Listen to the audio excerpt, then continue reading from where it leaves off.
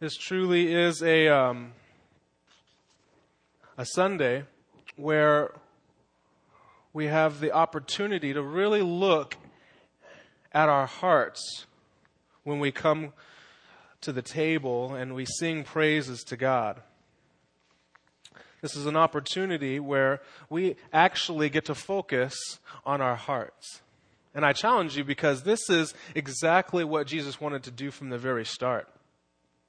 That's why I've titled this message, Anger Harbored and Anger Displayed.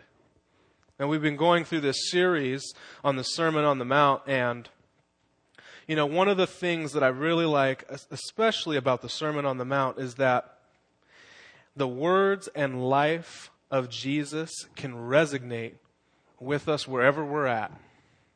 And Jesus, not only did he say a few things, but he had a way of saying them that actually was very challenging and it made you think.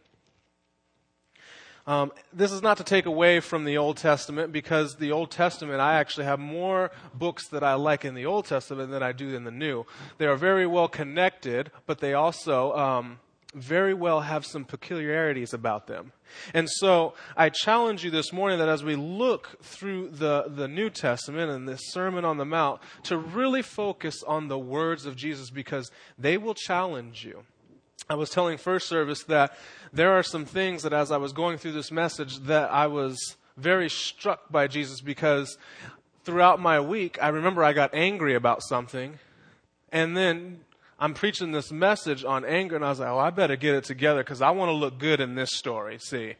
So I had to try and make sure that I really followed it up. But when you're mad at Pastor Mike, you just want to stay mad. Amen? Amen? The first service, actually, there was quite a few less people because our couples, they went to the couples retreat and they're having an amazing time. So be praying for them. But that was one thing that I was mad at Pastor Mike about, because he neglected to tell me that I'd be doing more than I thought I would. And I don't like that. I don't like that at all. No, but hopefully you get a glimpse of what Jesus was talking about, and you're really challenged as you look at God's Word. So if you can, go ahead and turn with me to Matthew chapter 5, because that's where we're going to be spending our time. On your outlines, it says, setting the tone of God's Word.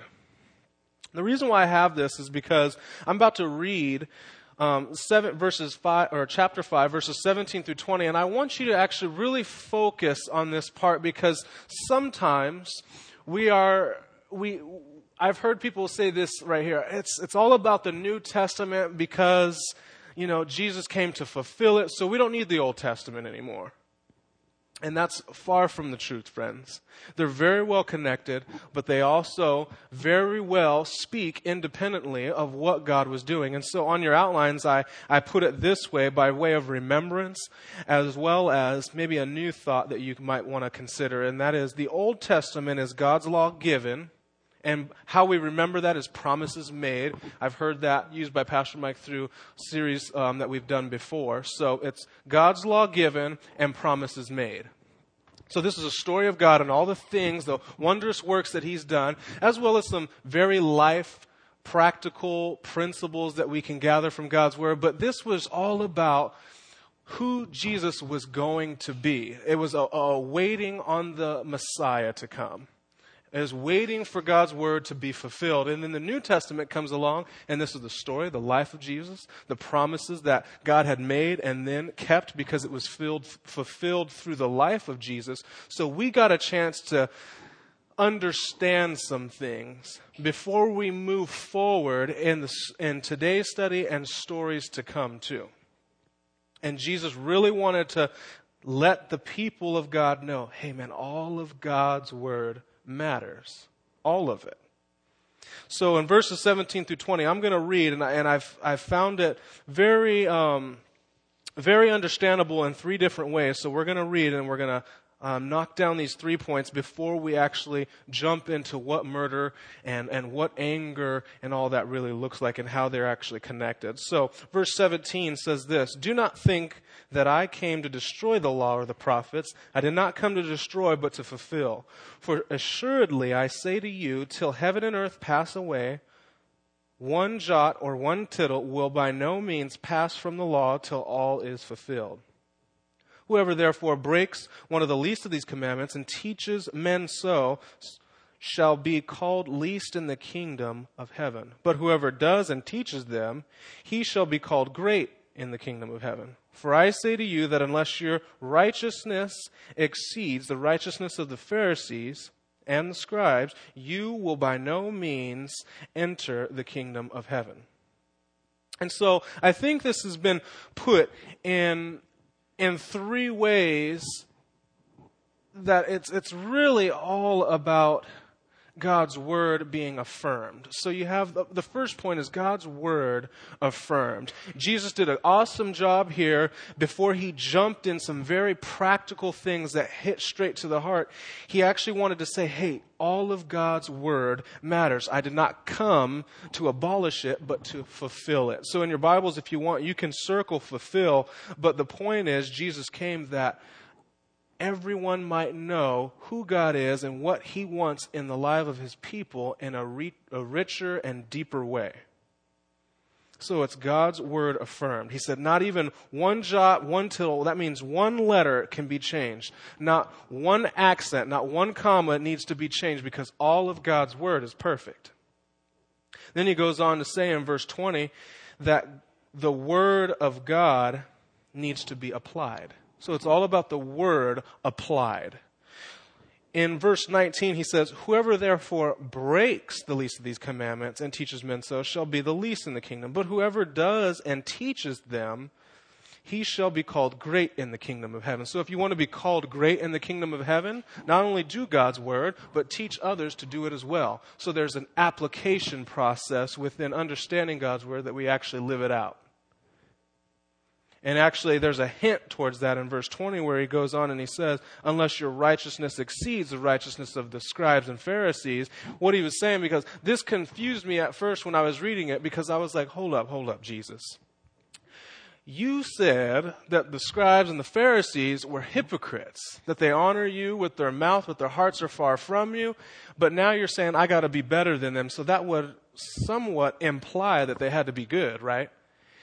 Well, as I studied more, Jesus was calling people to that very point I just said. I want you to not only honor me with your lips, but with your hearts. It needs to be that big of an application in your life. That it's not just busy work, but it's actually authentic work. So it's the word applied, and then lastly, the word explained. Lastly, the word explained.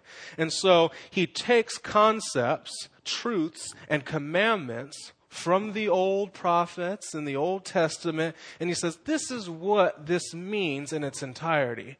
So in verse 21, actually, it starts to say this. It says, you have heard that it was said to those of old, you shall not murder, and whoever murders will be in danger of judgment. But I say to you. So he takes this truth of God and he says, look, this is what you've always thought it to be, but let me actually show you it in its fulfillment. Let me break it down so that you understand it in a better way. And so if you want to, on your notes, you can actually write these references down, because in the weeks to come, you will see Jesus hit to the heart, not just this one area of murder, but 5 other ones. So 6 total. So you have Matthew 5:21, Matthew 5:27, 31, 33, 38, and 43. And these are all references of Jesus actually explaining God's word. So what is God's word all about? Well, how did Jesus set the tone? Well, he wanted us to understand that he affirms the word of God, all of it, Old Testament and New Testament, that you need to apply it, and apply it so much that it becomes a part of your heart, and that he is the only reason why he is here is to fulfill God's word and explain it for us. So, with that said, I think if we clearly look at the words of Jesus, we see that him being God was more concerned with the heart than anything else. And that's why you have on here, murder is an action and heart problem. If we're going to jump into this, I want us to get some truths out there before we actually break it down. Murder is an action and a heart problem. Matthew 15:19 says, "For out of the heart proceed evil thoughts." You could underline out of the heart. Out of the heart proceed evil thoughts, murderers, adulteries, fornications, thefts, false witness, blasphemies. It didn't say that murders start with action. It didn't say that adultery starts with action. It didn't say that fornication or theft starts with action. It says it starts in the heart. So I would actually like to point out that before we jump into murder, we should understand it's going to be an action and a heart problem. God has always been concerned about the hearts of his people, which is why, again, I reference when Jesus said, "These people, they honor me with their lips, but their hearts are far from me." He was always more concerned about the hearts of his people. Jeremiah 17:10 says, "I, the Lord, search the heart. I test the mind, even to give every man according to his ways, according to the fruit of his doings." I, the Lord, search the heart, he says. In Revelation 2:23, there's some strong language that Jesus used, but he says this, "I will kill her children with death, and the churches shall know that I am he who searches the minds and hearts, and I will give to one of you each according to your works." Proverbs 16:2 says, "All the ways of a man are pure in his own eyes, but the Lord weighs the heart." And that's why I say, if you look to change someone's actions, you'll lose. But if you look to point them to Jesus, who can change their heart, then their actions will follow. And so as we look at God's Word, it's all about our hearts being changed so that our actions would follow in line with the standard that Jesus set. And that's what it's all about. So what is murder? If we're going to define murder, what is it? We know it's an action and a heart problem, but what does it really look like? I want to actually start off by giving you the answer. Then we're going to read through this section of Scripture so that we may break it down in all its fullness and understand it completely. So the answer is this.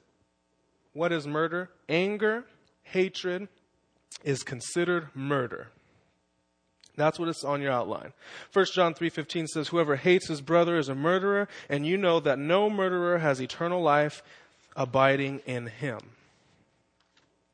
So let's go ahead and read together. I'm going to read this section of Scripture, and then we're going to back up and take it piece by piece as we understand what it really means. In Matthew 5:21 is where we're going to start. We'll start to see what this murder really is. And we've already given the answer. It's an anger or hatred, and that's what 1 John 3:15 alluded to. But what does that really mean? So let's look. Verse 21, it says this, "You have heard that it was said to those of old, 'You shall not murder, and whoever murders will be in danger of judgment.' But I say to you that whoever is angry with his brother without a cause shall be in danger of the judgment. And whoever says to his brother, 'Raca,' shall be in danger of counsel. But whoever says, 'You fool,' shall be in danger of hellfire. Therefore, if you bring your gift to the altar, and there remember that your brother has something against you, leave your gift there before the altar and go your way. First be reconciled to your brother, and then come and offer your gift. Agree with your adversary quickly while you are on the way with him, lest your adversary deliver you to the judge hand you over to the officer, and you be thrown into prison. As surely I say to you, you will by no means get out of there until you have paid the last penny." So hopefully, as we break this down piece by piece, I know that was probably a lot for us to take in, but I hope that we gain a better understanding on what anger is. And that's why I told Pastor Mike he better listen to this on audio file, because he needs help with this one. So as we break this down, this is some of the definitions that I came across. Now that we know that it's an anger or hatred, that's what murder is considered according to 1 John and according to this section too, as we'll see. What does that mean? What are some definitions that can help me wrap my mind around this concept of anger? I looked up some definitions within studying and looking on some online resources as well as some books that I've gained and stole from Pastor Mike, but I'll give him back before he comes back. It says this: harbored bitterness that refuses to forgive, that's anger. Another definition said this: anger is an intense dislike, often associated with feelings of anger and disposition towards someone or something. Now, hate can become very driven, resulting in surges of emotional hatred. Now, this gives us a little bit on how we can wrap our mind about it, but what is the truth about anger? Now that we know that murder is an anger or a hatred, and then we've defined those things, okay, what is the truth about anger? What does Scripture tell me today the truth about anger is? Well, the first point. This is what I think it gives us: 3 points and then a very practical command at the end. The first thing is this: this evil, anger, comes in the form of slander. Now, Matthew 5:22, where we just read that section of Scripture, says this: but I say to you that whoever is angry with his brother without a cause shall be in danger of the judgment, and whoever says to his brother, Raka, shall be in danger of counsel. So that we understand what this means, let me go ahead and break down Raka for us, although it's somewhat very hard to understand that because there is no equivalent meaning that we can understand, but it does carry a connotation of malicious abuse or slander, where we get the terms like brainless idiot is one translation that the Bible uses. Worthless, blockheaded. It's causing hurt or pain to someone using your heart and words. Psalm 143 paints a picture of what this slander looks like. It says this: they make their tongues as sharp as serpents. The poison of vipers is on their lips. So I don't know about you, but sometimes there are some people that can say some pretty hurtful things. You know, it reminds me of this thing that my mom always told me when I had people at school say something about me. And I'm sure you've all heard it: is sticks and stones may break my bones, but words may never hurt me. That's a lie. Because they always hurt me somehow. I remember I was a short little kid and I was a little pudgy at times. Not that I'm not now. I mean, I'm in great shape now. But I remember when I was little and I had, you know, and for a man or a boy, the hard thing is when girls don't find you attractive. So I had a girl call me a fat boy before. And I was like, are you kidding me? And so that kind of hurt me, and I was self-conscious. I wore baggy clothes because I didn't want nobody to see my rolls or anything like that. But the truth is, that's exactly how our words can be. They can be hurtful. They can be considered sharp as like a serpent. It's poison of vipers on people's lips. It's the same type of word, that word raka. It's the same type of word that was used to describe those who would mock Jesus as they placed the thorn of crowns on his head, as they beat him and mocked him. These were the type of words that they would use. Raka. It's hurtful. It's mean. It's a selfish anger that causes others harm by what you say and how you say it. There's this Jewish legend, and it tells of a young rabbi named Simon who had just come out of a session with his famous teacher. And he was so excited about his feelings of completion and wisdom and holiness. He passed a man who was especially unattractive on his way home. When the man greeted Simon, the rabbi Simon responded, "You Raka, how ugly you are. Are all the men of your town as ugly as you?" And so the man responded, "That I do not know, but go and tell the Maker who created me how ugly is the creature he has made." And that makes you think, man, you know, slander is more than just words that get tossed around, but this anger, that disposition towards others, that slanderous murder is a strike against God himself. If we're to slander people or men or women or our brothers in Christ, then that in fact is slandering God who made man in his image. So what in fact we're saying is that person's not good enough, that I have to cut him down, and that's the same person that God had made. To give you a little bit of a concept, junior high winter camp. I took a group of 12 kids up to the junior high winter camp, and they had a blast. And what I do is I challenge them, each one of them, all the boys I have one-on-ones with, to see, hey, how are you doing with this? How are you growing? Are there any questions you have or any struggles that you might want to express and get help through and all that stuff? And I challenge our girl leaders, whoever that is that goes, to do the same thing with our girl students. Well, one of the kids, his name was Josh.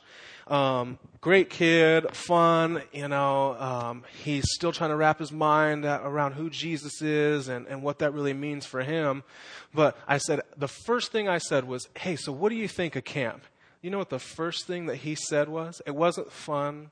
It wasn't the speakers and the worship. The very first thing he did was he started breaking down in tears, and he said, I just don't want to be a dumb follower of my friends anymore. And now, if you've been around, just take your own kids, for example. When you're around your own kids for a certain amount of time, you start to notice just kind of like this, who they are and how they speak and the things that they say. And when he said that, it didn't register with me that that's something that he would say. So I gathered, hey, someone's probably told you this, that you're just a dumb follower. And so I asked him, I said, so who told you this? And he said, nobody. And he was still crying and all that. And I said, well, don't worry about it. And so we talked through it and all that good stuff. Well, and I found out towards the end of the trip that someone actually said that to him.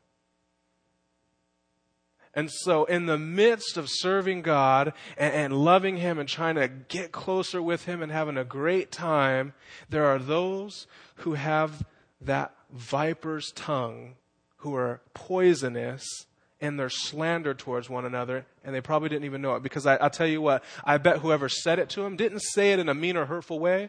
They probably said it in a sarcastic, jokingly way. And even that was the very thing that he remembered about camp versus all the other things. Another person, his name is Logan. Great kid. I love him. He has such an awesome time, and he comes every Wednesday. He's funny. He goes up to camp, and I said, hey, man, how are things going? And we talked through a whole bunch of stuff. And then he said, one thing that's been bothering me is that, I got a good grade on one of my tests at school. And I said, why does that bother you? That's a good thing, And then he said, well, my friends, they made such a big deal about it, like I'm just some goof off. And my mom, and my dad, they posted it on the fridge, and we went out and got dinner, and we celebrated like I was never capable of doing this. And I was thinking, man, somewhere along the way, it had to be communicated to him that he was no good, that he couldn't do it, that he was bad at being a student in school. And that's the type of slander we're talking about here. The type that cuts people down where they're at. And that's what Jesus was talking about. He said, man, if you're going to murder somebody, understand that starts in the heart. It's a heart problem and an action problem. And when you cut people down, man, you're in danger of judgment. And that's what it says here in Matthew 5. But also anger comes in another form, and that form is this. Number 2, this evil anger is condemning towards others. So in Matthew 5:22, it says this, after Raca you shall be in danger of the council, but whoever says, you fool, shall be in danger of hellfire. Now, in some Bibles I have 3 Bibles. I have a Bible app on my phone that I can look up different translations and all that. Raca and full, those 2 separate words, actually, when I looked in other translations, are used interchangeably. Why? Because remember what I said about Raca. It's hard for us to actually understand that word out of its original language. And likewise, fool is the same thing. But fool, here's an idea of what fool is. I broke it down into this definition that I was able to gather from many sources, and it's this. Stupid, dull, godless, and to rebel against. And so what Jesus was saying here is when you call someone a fool, which means you say that someone is so stupid or that they are godless, be careful because you're in danger of hellfire yourself. So when you condemn others, be careful because you could be condemning yourself in some sense. So it takes it up another notch. It's different, although in our language it doesn't seem like it is. It is different. The degree of intensity goes up. I went from calling someone stupid to egotistically believing that they aren't just acting stupid, but they are stupid.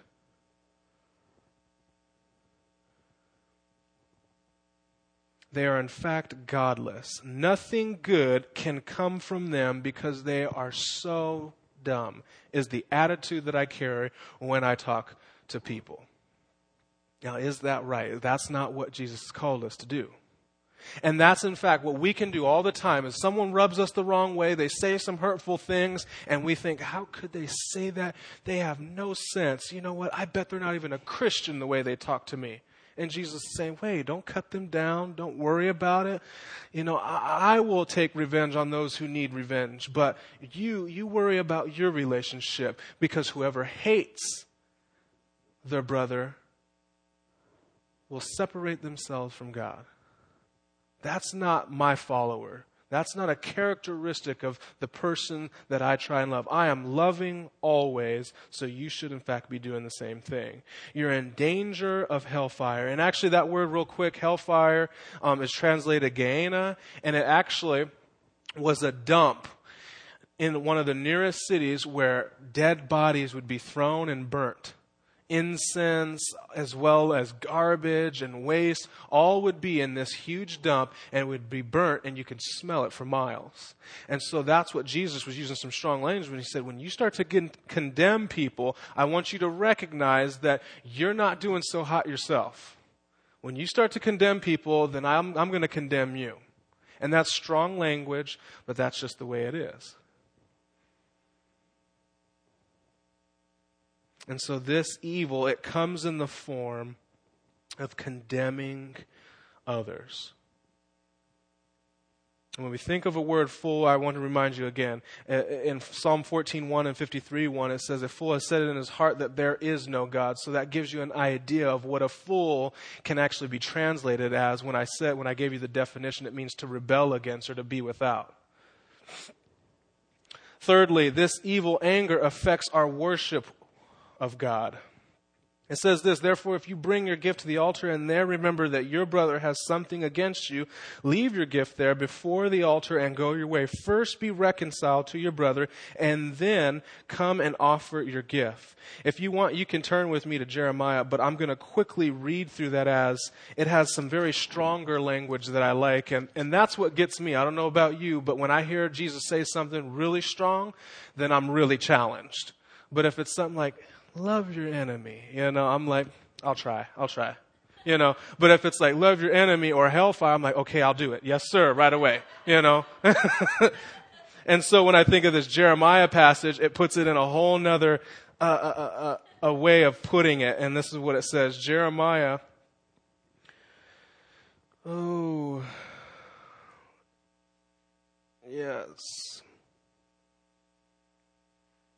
Jeremiah 7:9. It says this. Actually, I'll read 8. Behold, you trust in lying words that cannot profit. Will you still murder, commit adultery, swear falsely, burn incense to Baal, and walk after other gods whom you do not know, and then come and stand before me in my house, which is called by my name, and say, we are delivered to do all these abominations? And so it's almost as if Jesus is saying the exact same words. Do you plan to go out there and hate people, to call them fools, to condemn them, and then to come here on a Sunday and worship me and say how much you love me?